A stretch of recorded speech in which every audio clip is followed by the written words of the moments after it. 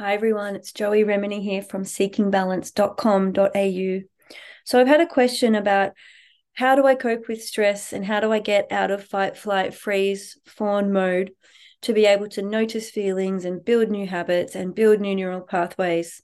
I notice myself getting stuck in the fight, flight mode, fleeing into my to-do list as a control behavior and trying to relieve stress. So first of all, it's a really good question. And also it's quite insightful that you're already noticing when you're in fight, flight, freeze mode. So that's something to sort of pause and celebrate.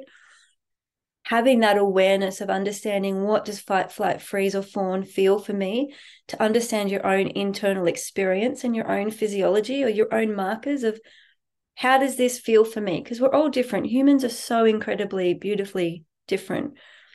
Having that awareness for yourself of which mode am I in right now? And that's what we discuss in detail in Module 4 of the Rocksteady program. However, the entire program is really centered on this discovery within oneself. And that's why body scanning is such a useful skill, and boosting our proprioceptive awareness is such a useful resource that we have within our body.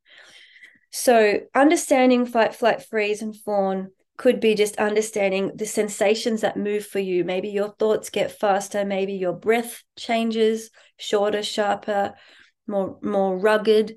Maybe you get dry lips and throat. Maybe your chest closes over. Maybe your hands start to fidget a lot. Maybe you get sweaty and clammy. Maybe you get nauseous, tight stomach. And, maybe there's a layer of this all the time, that there is just this underlying fight flight going on within your symptomatology. And so understanding how to explore its cousin, its brother and sister of the parasympathetic rest and digest response, maybe that's something for you to very much deeply explore. And how you activate your parasympathetic rest and digest will be something for you to explore and understand for yourself. In other words, another person can't go in and give you an image of a waterfall and tell you to breathe to the count of 4 and expect it to magically happen. We all have different nuances. We all have different traumas, different memories, different ways of being in the world and being in our body, that it really is a self-study journey to understand the parasympathetic nervous system and how your body engages with it, how you can invoke the parasympathetic response more often in daily life. So in my Rocksteady program, I have very, very gentle invitations for you to observe your breath and body scan in many different ways. But also, I think just understanding your body and what you're experiencing can help release a lot of the fear. Because if you are experiencing chronic tinnitus, dizziness, vertigo, or other inner sensory difficulties or distortions, visual, snow, anxiety, all of it, those internal body sensations can in fact trigger the next fight, flight, freeze, fawn response. So we're sort of in this dance of constantly bouncing around stress markers and stress signals and protect and defense, fight, flight, freeze responses. So the more we understand our body, and that's why recently I've been talking so much about neurodivergence and neurodiversity, because for someone to not understand their brain, their neurotype, they could potentially be living as an autistic person and have no understanding of that. So possibly they're feeling a lot of mental rigidity. They're needing a lot of certainty and answers. They're searching all the time for resolution and clarity. And they're wondering, why is nobody else caring about this? Why am I the odd one out here? Why am I so needing things to be a certain way? And we have all of these internal strategies that we develop if we're living in a body that is constantly in that friction of the person environment pressure cooker, and we're constantly feeling perhaps pushed, rushed, fatigued, exhausted, faking it, pretending, pushing through. And actually our brain and body are just really seeking some relief and comfort. And for many autistic people, as an example, having a sense of predictability and certainty is very reassuring and comforting. So the body is creating all this rigidity to try and rest in the comfort of predictability and certainty, because that's partially accessing the parasympathetic mode. So once we understand these things about ourselves, we can bring in loving rituals and self-compassion, we can pull back from the pressure cooker of life, and we can actually live a daily life that is authentic to all of the predictability and certainty comforts that we really thrive within. So instead of living with full-on anxiety and disorganized, fast, rapid thoughts, we can drop back into a creative zone, be relaxed, rest and digest, regain our natural digestive system, and be more in that innovative, dreamlike imagination space, which is where we go when we're not so stressed. So that's part of just healthy mental living.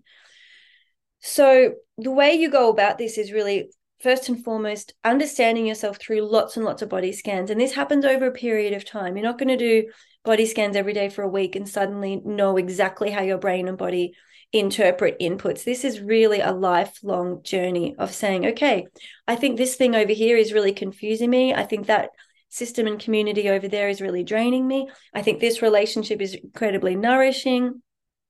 I think this kind of foods and this pace of life is really working for me. And I think these things are not. They're super unhelpful and aggravating me. You need to learn about your sensory loading in terms of how much input does your brain thrive with? How much sensory input do you need to help you organize your inner world and create those desired neural maps? If you're not getting enough sensory input, you get sensory deprivation, which can feel very heavy and dizzying and disconnected and disoriented. If you're getting too much sensory input, you can get sensory overload, overwhelm, executive load, function issues, and in the long term, burnout. So we're all looking for that sweet spot of how do I live in my body beautifully with vitality, vibrancy, clarity, love, compassion, kindness. And then how do I live and relate to the outer world where I can function at my best without feeling rushed, pushed, forced, exhausted, and constantly trying to keep up with other people's pace. So it's not all just about stress. It's actually really looking back at that bigger whole person picture. And I say it in almost every video these days, but I'll say it again. It's not just about understanding stress. It's also about understanding our special interests, our enjoyment, our pleasure, and things that we effortlessly can focus on, be all consumed with in a really optimal firing way, because that's going to bring us into that parasympathetic nervous system too, and help us move out of the fight, flight, freeze, fawn loop cycles, the persistent symptom and stress cycles. So once we understand ourselves and our desire and our pleasure and our special interests, things can really start to move in a direction that feel nourishing and feel satisfying, gratifying, rewarding. When we're working with our special interests and focusing and putting time into that every day, which is something we are guided and encouraged to do in the Rocksteady program, using our desired sensations as a guide. As you're biologically, physiologically resting in your desired sensations and giving yourself access to your special interests, you're getting that beautiful neurochemical cocktail, that flush of feel-good neurotransmitters and hormones. So it really is a win-win situation. So I guess part of what I'm saying is to move away from focusing on stress, to definitely understand your fight, flight, freeze cycles. And again, there's all of that support and education for you in the Rocksteady program, but to also balance out your research, education, and self-study with all of the desired sensations, enjoyment, joy, pleasure, and desire. So looking at your values, your ideal self, and learning how to pace yourself to be the better version of you. So I hope that's useful. These are all great conversations. Keep the questions coming. You can learn more about me at seekingbalance.com.au. And if you join the full Rocksteady program, we have live monthly calls where peer members from all over the world are talking about how they're using neuroplasticity, how they're rebuilding their inner world and organizing themselves, and how they're troubleshooting the fight, flight, freeze, fawn cycles, which we're all faced with daily, realistically. So it's a really wonderful, practical, and supportive community. So thanks again, and a bye for now.